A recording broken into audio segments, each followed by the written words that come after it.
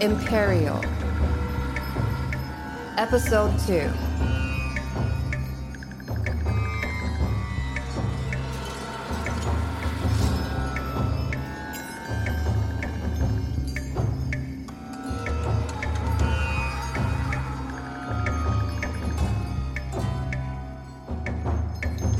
在现有文件当中，没有包含耶稣会士或是他们的随从及向导从北京前往。There are no accounts included amongst those surviving documents ever written from the Jesuits, their servants, or their guides during the travel from Peking to Tizihar. The journey to Tizihar, the city now called Qiqihar in Heilongjiang, would have taken several weeks minimum.The trail spans several provinces and over 1,200 kilometers by foot, or an even greater distance if using waterways. The first document I believe to come after their trip was by Brother Benedetto.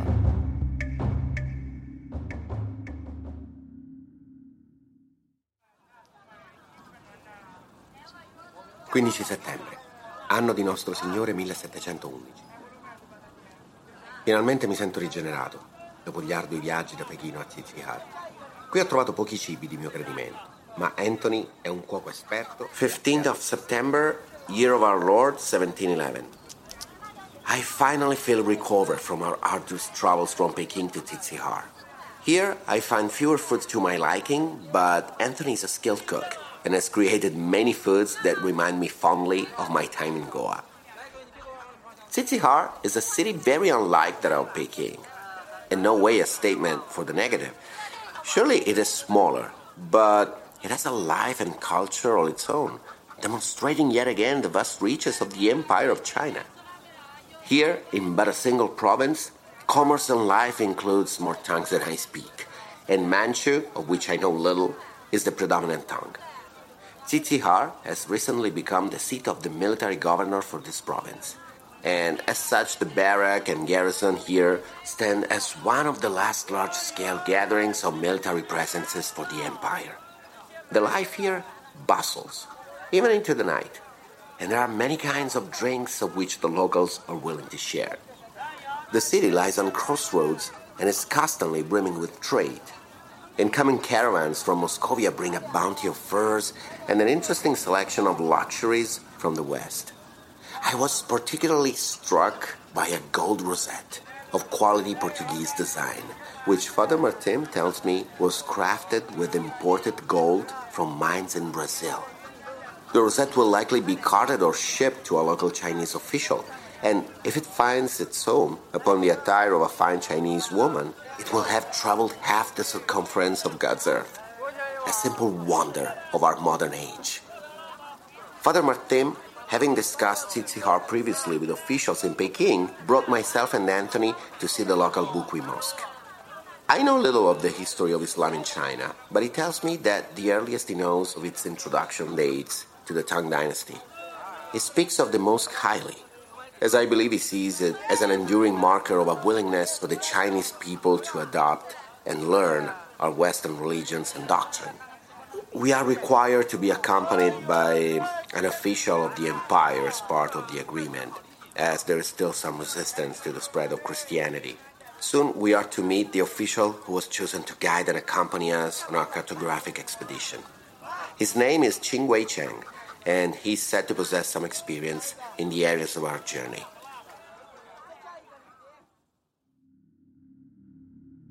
The next document comes from the records kept by Qingwei Chen,with a date at the end. Most of his reports are written in Mandarin or Manchu.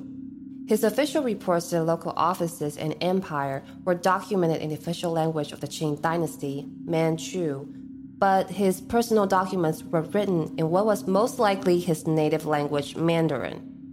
The following is the remaining segment of an official log and thus written in Manchu.Anangi ara hienda jombura, alban gaira, tulergi gurun ibaita umesi labdu. Bi chichikar bada ara uchuri tuchifi aldashila haku baita ba, shoshoma alama bitcha arafi hienni sarachi de ungicha. Anangi yamjishun jobochuka baita de donjifi a busy day for mediation, taxation, and foreign relations within the county. Here are notes on the recent activities of Tsitsihar for its county magistrate regarding those matters left unresolved. Near the end of the day, we were informed of a most unsettling matter addressed at the end. On mediation, Hu Yucan, a farmer south of the city, has raised a family dispute with the land claimed by his brother's family. There is an orchard of fruit-bearing trees consisting of 42 rows, of which he says 30 belong to him. The brother claims that those which lay along the lines of the land may now belong to his allotment. A runner has been dispatched to survey the land lines, and the matter remains unresolved until our official survey review.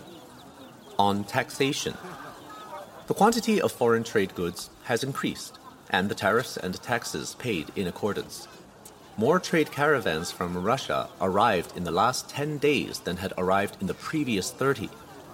One foreign trader, without knowledge of the official monopoly on the trade and sale of salt, attempted to bring in barrels of luxury spiced salts. He and his goods have been held until an appropriate ruling can be considered on the definition of the items as general foreign trade or salt trade. On foreign relations, there are two particular matters of note regarding foreign relations. The first is the arrival of a mapping expedition team, 2 Jesuits from Europe and their servant, who are under orders from the emperor to continue the previous map made of the greater Hingan mountain region. As I have noted earlier, I will be joining the small mapping expedition, though the departure has been delayed due to the following event. A soldier from the local garrison, Yuanlan, has been found murdered, and his body placed within an abandoned trade cart near the northern entrance. Guards on the entrances to the city have now been doubled, and no foreigners are permitted to leave until the murderer is located or the order is given to reopen the roads. The income of local supplies and caravans will continue uninterrupted. Similarly to the county magistrate himself, I believe the murder to be the result of the recent influx of foreign traders. While we have caught the salt merchant, there are always those incoming with illicit goods or intentions that are not welcome here in Tsitsihar or in the great land of the emperor. Previous crimes committed have proven this to be an apt point of view, as these incoming merchants and traders have little knowledge of our customs or manners. Until this has been resolved, I am responsible for the housing and protection of the Jesuit scholars. Certainly, with blessings from the emperor, they may be more accustomed to our polite society. The year is 1711, August 5th, under Emperor Kangshi's ruling. Next is a brief entry by Father Martin several days later.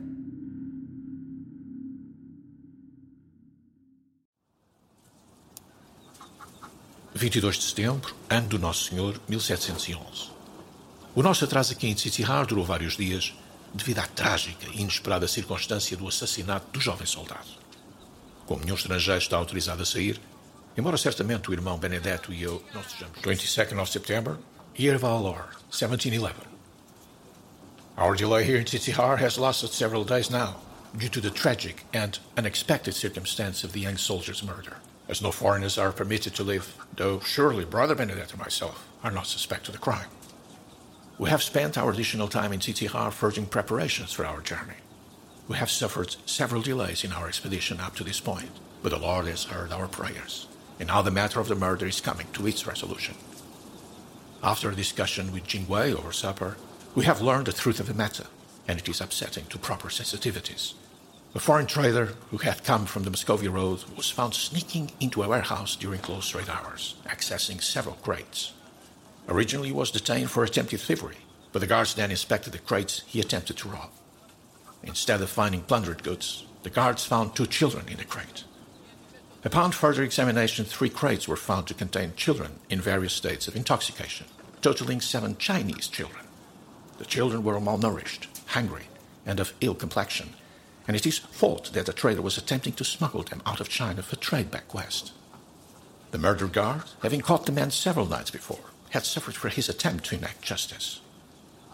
Jingwei assured us that the children will be returned to where they came from, yet the whole of the ordeal leaves many questions unanswered.